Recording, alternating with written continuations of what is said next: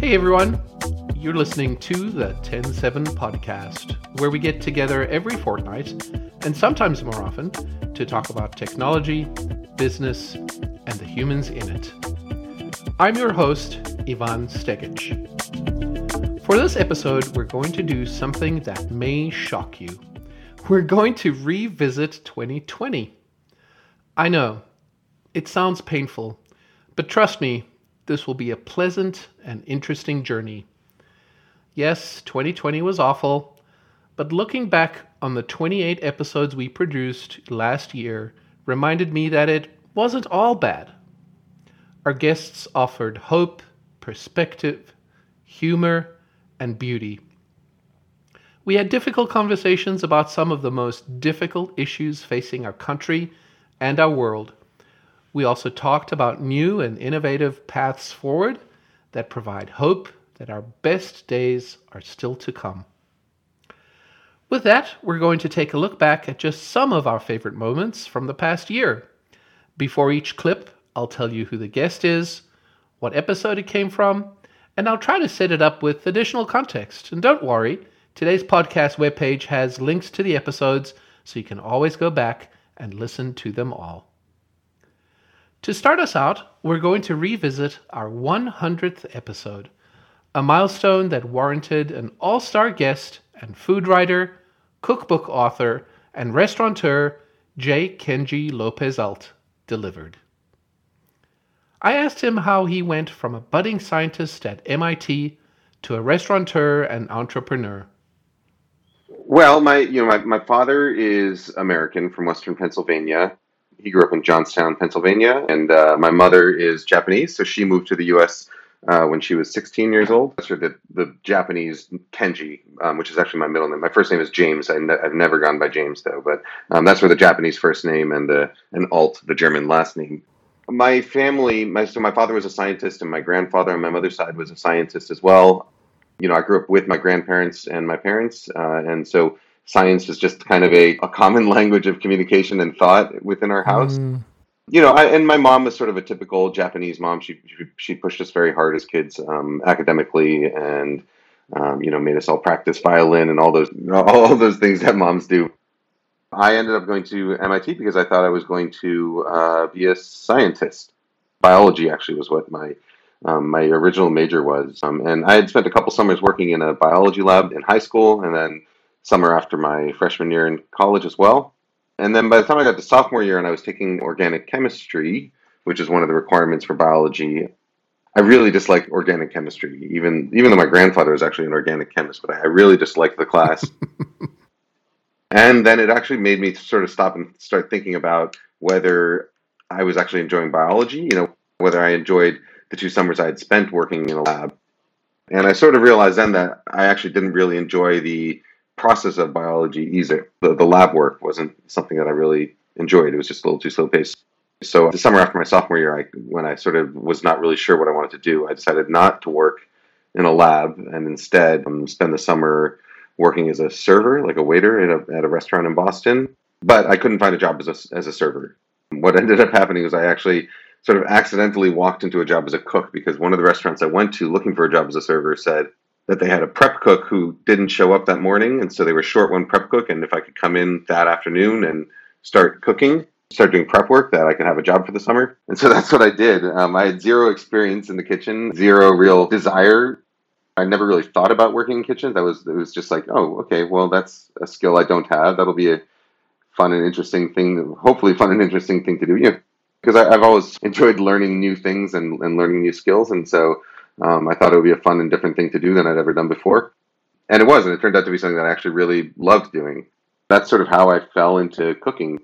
I finished MIT with an architecture degree. After that summer, I was working part-time in restaurants all the rest of my time at MIT, and then I went straight into it full-time after college. How fortuitous that you would show up and there'd be a line cook job opening and and that you would end up in a career in the food industry. My career has a lot of sort of fortunate accidents. I consider myself extremely lucky, but but it's also one of those sort of like you make your own luck things where it's like the more chances you take and the more you're willing to learn new things and try new things, the higher the likelihood that you're going to stumble on something that you enjoy. Another guest whose career took unexpected turns was Chuck Hermes, Bitstream and Clockwork founder. In episode 104, I asked him about an early crossroad in his career when he started working for Prince at Paisley Park Studios. So at the same time that I started working at Paisley Park, I enrolled at MCAD. As I was doing my night reception duties at Paisley, I had a lot of time and used that time to do my artwork and my schoolwork. And people around the studio recognized what I was doing and started assigning me tasks, little design tasks around the studio, which over time I moved from the night receptionist position to being hired within the same building by Warner Brothers, who was the Prince's record company, and the record company affiliated with Paisley Park Records. So I went from night receptionist to working as administrative assistant at Paisley Park Records, which was a Warner Brothers company. And there I did a lot of work on kind of liaison between Paisley Park and Prince and the artists and Warner Brothers art department. So that's how I kind of transitioned into kind of the art production side of the business. And then it just kind of went on from there, where Prince at that time, all of the record covers, all of the artwork, pretty much everything was done through Warner Brothers. So any of those cover designs were designers that worked for Warner Brothers, on one of the coasts. And then he used a lot of people locally and regionally for things like tour sets and tour graphics and, just all of this other stuff that he was doing. But officially, there was never an art department at Paisley. It just was freelancers coming in to do this and that. And then depending on what was going on, like the Graffiti Bridge, the movie, was just wrapping up the sets. They were just kind of taking the sets down on that when I started working there. And so there were a bunch of designers and freelancers that were working on that. But once that project was over, they dispersed, and there was, this gap at Paisley of, the question I asked was, do you realize that we can do a lot of what you're sourcing out in-house here? And at that point they said, no, we didn't realize that, so why don't you take on the task of building an art department here? What a wonderful assignment to build a department for Prince. Yes, and I was grossly underqualified,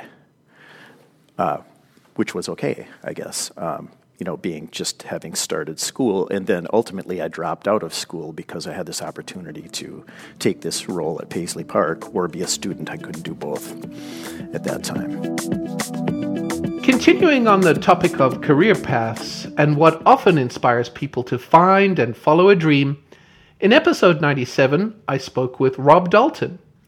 Rob is president of Dalton Brand Catalyst, and I asked him what inspired him to pursue advertising and marketing. I love this question because it gives me a chance to honor somebody. I was not a great student throughout my school career, and about the time I was going to graduate from Southwest High School in Minneapolis, my prospects were pretty grim because I was not really college material.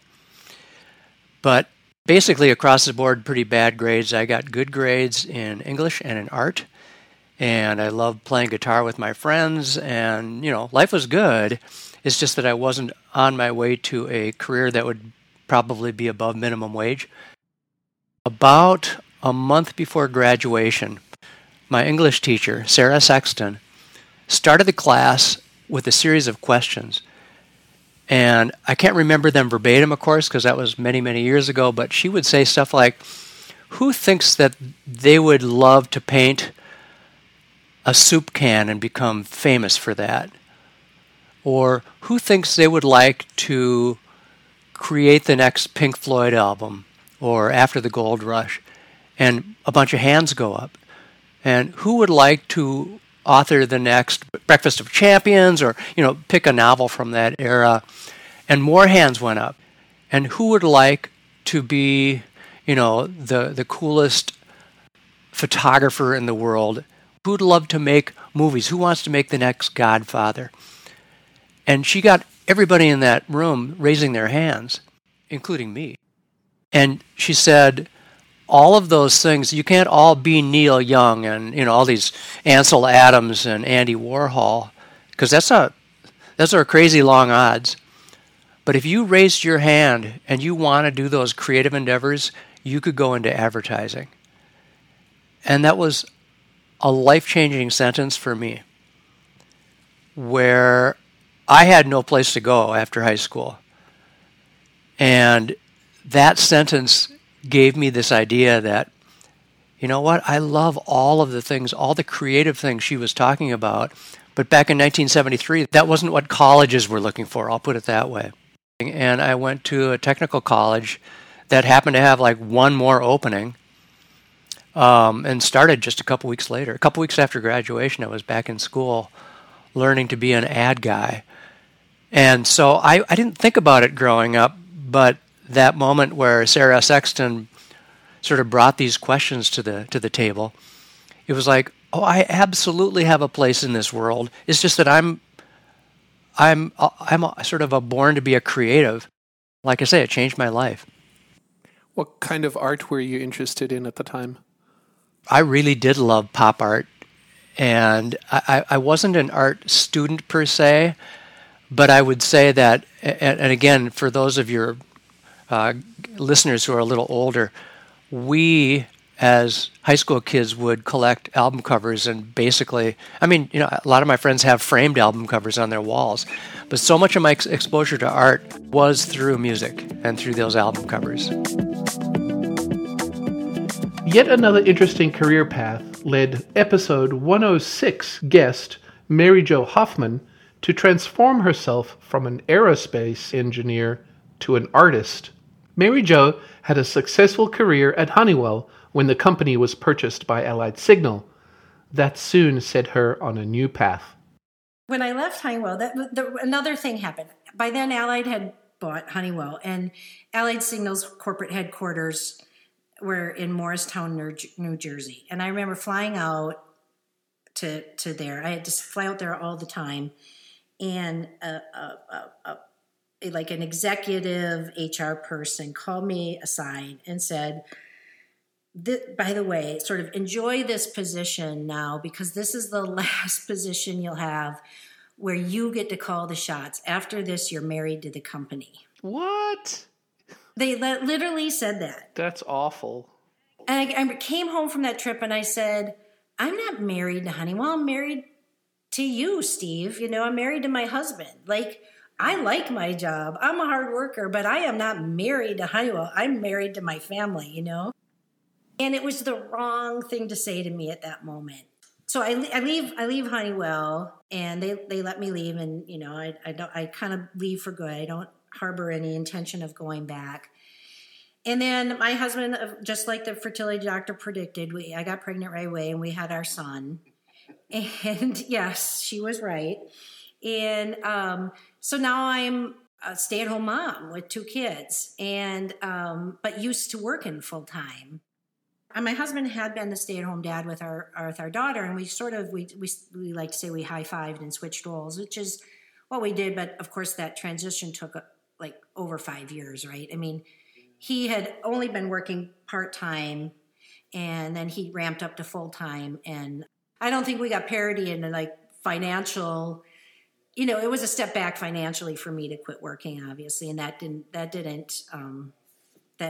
we didn't get parity for a long time after that. But I, where I went with that story about you're going to be married to Honeywell, I remember thinking, no, I want a life. I don't want a career, right? I mean, I don't, at the end of the day, I want to have had a rich life, not necessarily just a rich career. And so, again, I went into math and science because I was good at it, not because it was necessarily a burning passion. And what we were both passionate about was creativity. So he's a writer, and I would say now I'm a visual artist, and my current primary medium is photography. So I was, more into visual arts. He was into writing, and those were always sort of hobbies. But we always dreamed of an early retirement where we could do that more full time. And that would be the thing that we carry then that you don't have to stop doing someday, because you can be a writer when you're 80. You know what I mean? It's hard to be a software engineer when you're 80. So when I quit work and became a full-time mom, and those first years of children are just overwhelming. And then, after like 3 or 4 years, it was when my son went into preschool. I remember picking my head up and say, okay, what do I want to do now? And I'd always wanted to do visual art, and what I happened to be best at it was photography.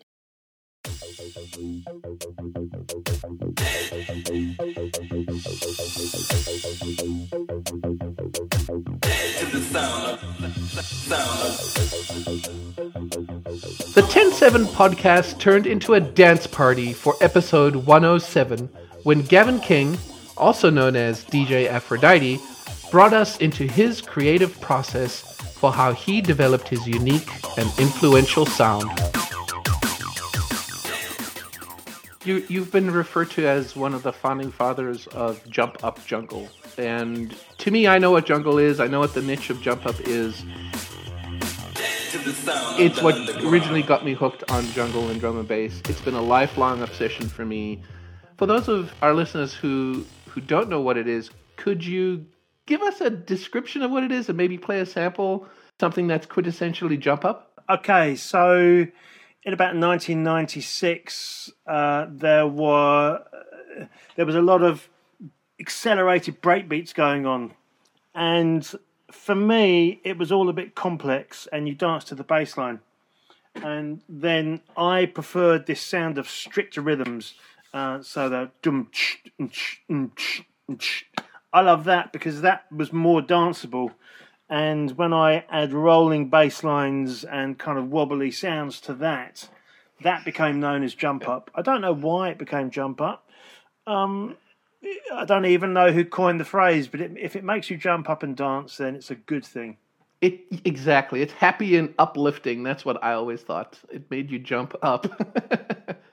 A good track to start off and show that would be King of the Beats. You say a 1 for the trouble, 2 for the time. Come on, y'all. Come on, y'all. Break.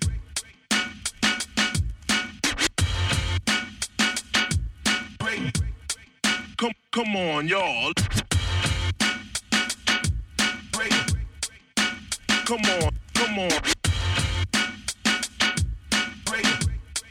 Break down by long. Break the scratch, the bass. Break the coolers in your face. So I'm getting carried away listening to that now. That's okay. Actually, that leads into a good question for me. How do you listen to your own music? I mean, you make it all the time. How does the music you make you feel? If I can make music that makes me dance, then the likelihood is it's going to make others dance around too. So if my mission is, I want to make something that I'm really happy with, and I want to DJ and I want to play. If when I'm making it, I come to a moment where I'm dancing around the studio like a nusser, then that's a pretty good sign. That's your surefire way of knowing it. Others will like it, and you know what? I think I agree with you. Of course, heading out to clubs and dancing was a pipe dream for most of 2020, when the defining event was the COVID-19 pandemic.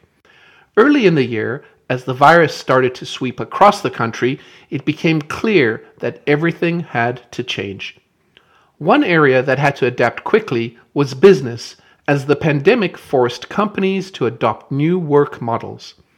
At TEN7, we were lucky. We transitioned to a distributed workplace in 2017, so the pandemic didn't change our model, but many companies had to learn on the fly. In episode 88, we interviewed Claire Liu, CEO of Know Your Team, one of our favorite products at TEN7. She discussed how leaders needed to adapt to create more productive remote work environments.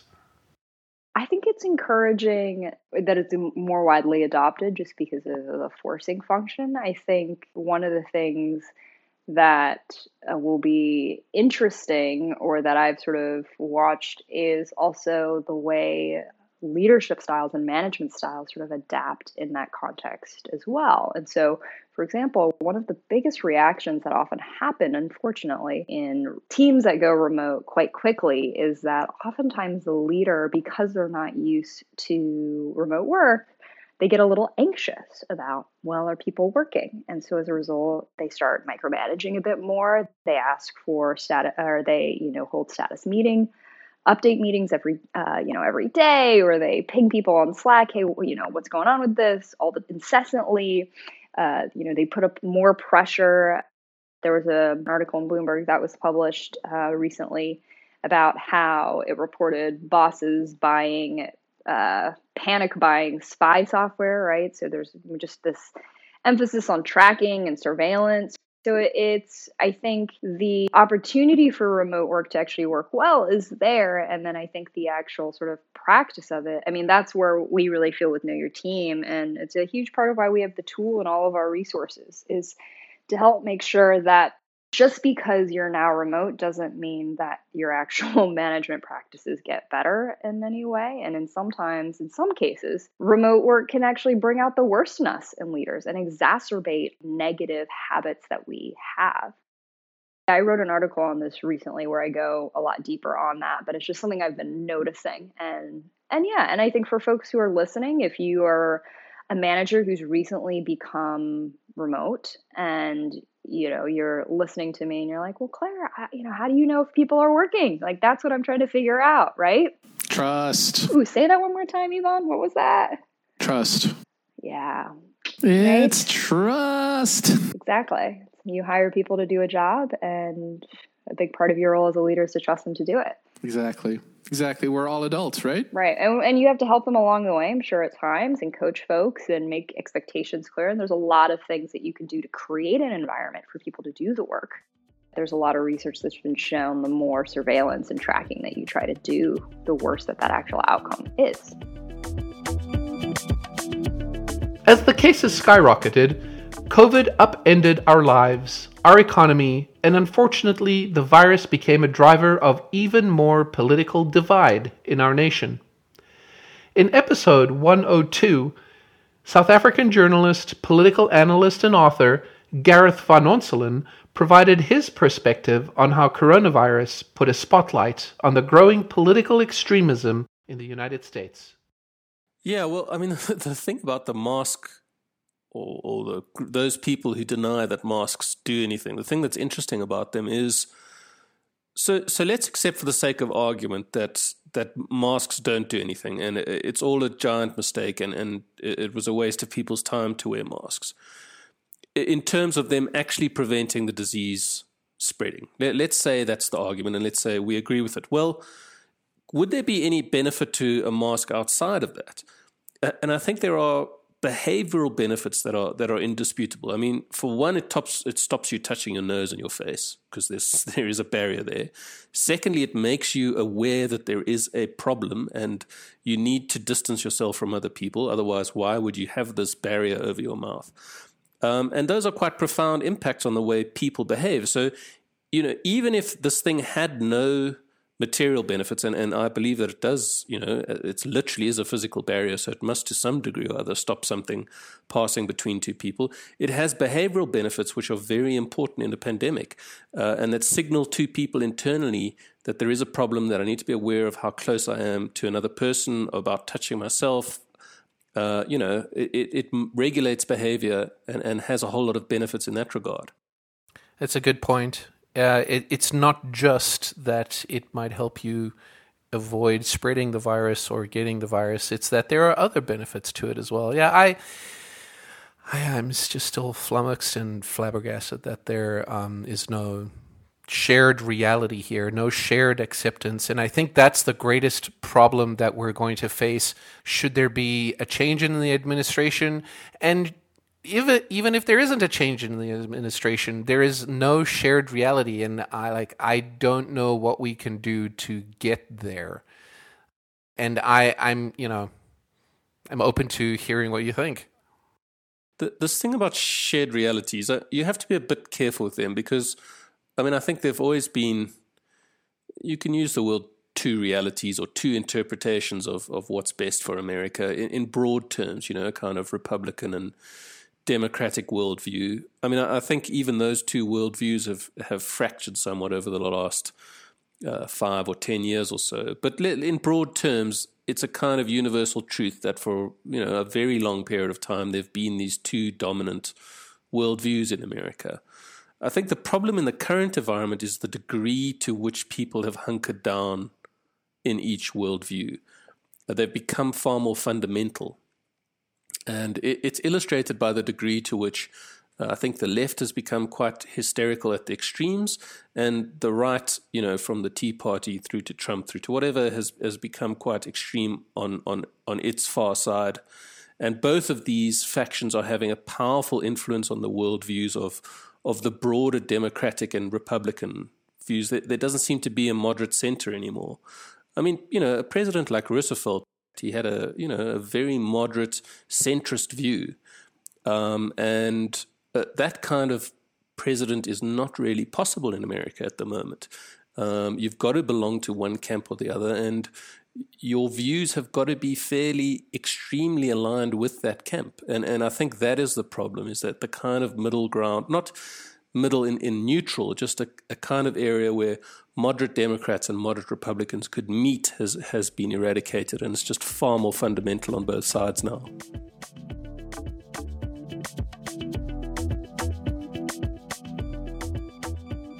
The division in our nation in 2020 was, in part, driven by a growing distrust of science, facts, and quite frankly, reality. In one troubling development, many people started to distrust the news media, despite the fact that the Fourth Estate is the foundation of our democracy.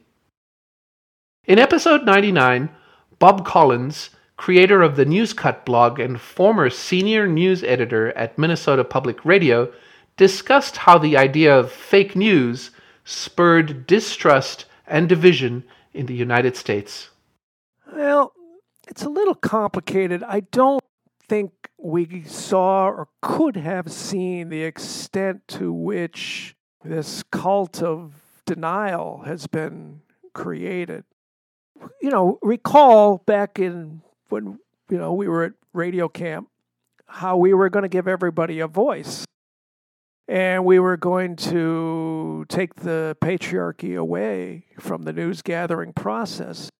And we made a fundamental, fatal flaw in our thinking, which was everybody deserved a voice.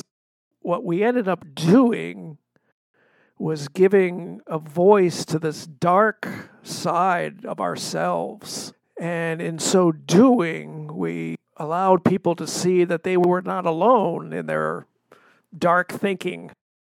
And in a way, we helped them organize and created this, frankly, monster to democracy, I think, has really threatens us in ways that we never anticipated. But I think it all goes back to giving people that voice. Enabling. And of course, they were very good at drowning out all of those voices. Right up until the last minute at NPR, I was convinced that a good comment section was possible. But right near the end, I realized it wasn't. Yeah, it really did, didn't it? But that's where it all started right now. And of course, it's migrated onto other platforms, yeah. What do you think we can do? What should we be doing to bring back the trust in journalism? I think we have to recognize that we are in an age that all of the old norms and the established principles no longer apply. So you have a media that wants to build up this trust by not having or at least giving away that they have a dog in the fight. Well, the fight now is literally the survival of democracy. And I think it's okay to have a dog in that fight. And I think it's okay for the media to lead that fight. And it's, for the most part, not willing to do that. I think so, too.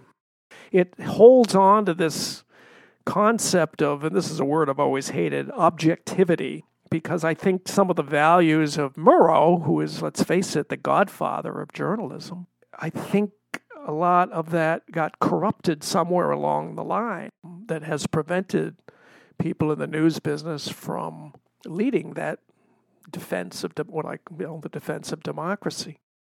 And so that's how you end up with whataboutism and this balance thing where you give the dark side a voice as if it has a legitimate right, and you amplify this cult of darkness. So until that changes, and maybe we're seeing a little bit of that now, but I think too often media organizations have just backed away any time that anybody yells bias, or especially liberal bias in the case of public radio, and have really ignored their true responsibility because they just don't want to make anybody angry. One of the goals of our podcast is to not only call out interesting issues, but also to suggest possible solutions. In episode 98, Waldo Jaquith, an open government technologist, offered some thoughts about how open source software could be a driver for better, more efficient government and could help restore our faith in our elections. One really important argument for open source is what you just made, which is if we, the taxpayers, are paying for something, we should own it. And in fact, as a matter of law, any work of government is in the public domain. So my argument for open source to federal agencies is because you're legally required to. That's why. That seems easy. But there's a second argument that requires a little more time to argue for than one sentence, but I think it's also really important that when government makes their work open source and they make it clear up front to the vendors who will be developing it that it's going to be open source, incentives change completely. I can tell you, having worked on developing software, that I know nobody would ever look at the source code to, I don't really care how great it is. Like, does it work pretty well? Cool, I'm happy. On a organizational wide level, you're not going to put your best and brightest on those projects. But if it's open source, if every commit is on GitHub, well, now you care. Because a lot of these smaller shops, they get to show screenshots of their work. But often what they're producing never sees the light of day in a public sense. Their clients might rely on it every day. Maybe there's some HTML the public can see in their browsers, but that's it. And so to be able to say, no, look, you can actually see a product we've built, all the source, all of our work, it's in the public, that becomes a powerful sales tool. But there's another layer in which this is useful, and that is the employees you're going to put on those projects. You want the work to look good, so you need your best developers on that. And for those developers, often for the first time in their lives, they have a public portfolio of work that they can point to and say, these commits are mine. This work I did on this project that you can see on GitHub, even while I'm building it, is mine. So when they go to get another job or a promotion or whatever, they finally have a portfolio of their work to point to. And so the incentives for these employees change too, where they want to be doing their very best work because it's finally a chance to prove how good they are. And the result of this is that the work that government gets is really excellent because everybody's incentives are aligned, and that's so important. Just thinking about how public software changes the perspective and the sales and the marketing of individuals and companies leads me to think about the upcoming election and the voting machines that we have and the fact that they are so black boxed and so closed source. And I'm wondering out loud now what that would look like if there was a federal mandate that all software in voting machines was open source. First of all, from a legal perspective, is that even possible? Can we do that? Oh, yes. Yeah, so we could. The argument that some activists would make is that, look, voting is ultimately up to the states, and the federal government has no say over that. The thing is, the federal government does have say and enforces all kinds of regulations about voting. So that's not entirely true. But also, that's often just solved through funding. When the Help America Vote Act passed almost 20 years ago now, HAVA provided a great deal of funding to modernize election equipment, but only if you complied with the federal standards. So an easy solution there is, and it really even better than an unfunded mandate, is to say, hey, everybody has to upgrade their voting software. Good news, we have produced the software that it can run. So you have to use this software. However, we're going to provide the funding, say, a 1-to-1 match or a 9-to-1 match, whatever, somewhere in that range, to states. Work with any hardware vendor you want, but they have to meet the following standards. And of course, they have to use our open source software. So that way, the private sector continues to get the money they're accustomed to getting, which otherwise would cause them to protest mightily. And you wind up with national standards. And if some state says, well, we're just not going to take any federal funding for our election equipment because we're really committed to closed source for some reason. I mean, they can do that, but they're not likely to do that. And certainly some future iteration of their Board of Elections would decide, that was dumb. We've passed up free money. Let's take them up on that. So I think there's a range from just flat out mandating it all the way to tying it to funding requirements. And I would love to have, I'd love to work on that project. Finally, in episode 101, we took on the very complex problem of criminal justice reform, speaking with Clementine Jacoby, Executive Director of Recidiviz, a nonprofit that's building a technical foundation to help improve the criminal justice system. Clementine discussed how data could help unlock new approaches and initiatives that will make our system more equitable and effective. The thing that the data clearly illustrates, I think, is that to make a huge dent in this problem, like to make the kind of progress we're talking about, we need to invest money that we will save by incarcerating fewer people in drug treatment and mental wellness and in underserved communities, which, by the way, you can see in the data, right? Like today, if you are a Black man without a GED, you're more likely to be behind bars than employed. And we can see in the data which communities we're underfunding, which communities are disenfranchised, and where we need to invest. And so I think that's one thing that the data makes very clear, is that we're using prisons to solve problems that would be better solved, more cheaply solved, more equitably solved, all of these things in the community. And I think that's a solution that people can really rally behind. There's something very important about that I think you're clearly seeing in the public narrative right now. We want to see investment away from our justice system into the communities and into solving these problems earlier in the pipeline. So that's, I think, the biggest takeaway that the data shows. What do private jails and private systems have to do with the problem statement? Yeah, I mean, I think in some ways it's the same problem statement. The private prison system is not as big as you might think. Most of the people we incarcerate are incarcerated not by the federal government and not by private prisons, but by states, and that's why we are focusing on states. And I think that it's an issue, but it's not the issue that we're tackling. The reason you have private prisons is because states contract to private prisons because they think that they can either produce better outcomes or incarcerate people for less money. And so to me, it feels like an extension of the same set of issues, which is that we don't have tools to optimize for better outcomes, and we need those sort of across the private and the public system. But the public system, to me, is more important because it impacts more people.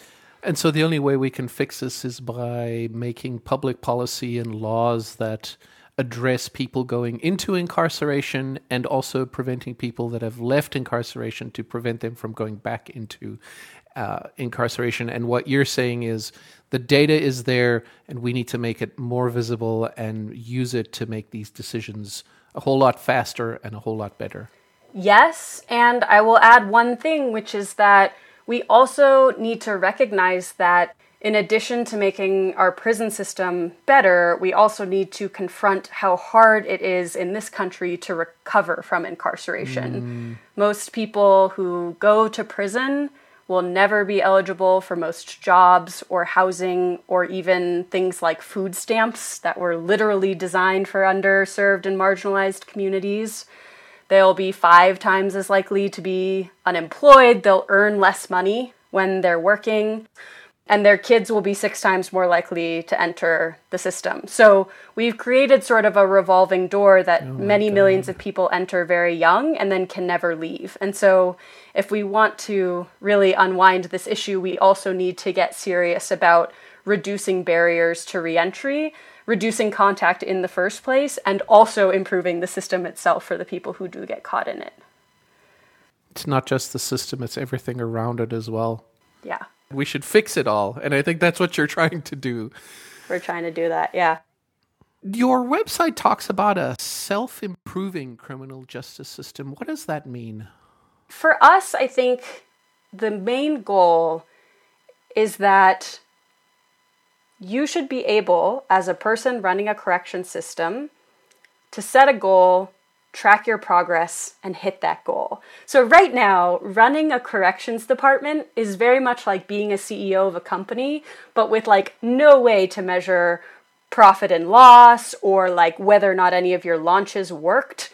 And so it's that basic sense that, you know, today we have 50 people with an enormous amount of responsibility running an $80 billion system with hundreds of thousands of employees, incarcerating millions of people who don't have these tools. And so, like, let's get them the tools.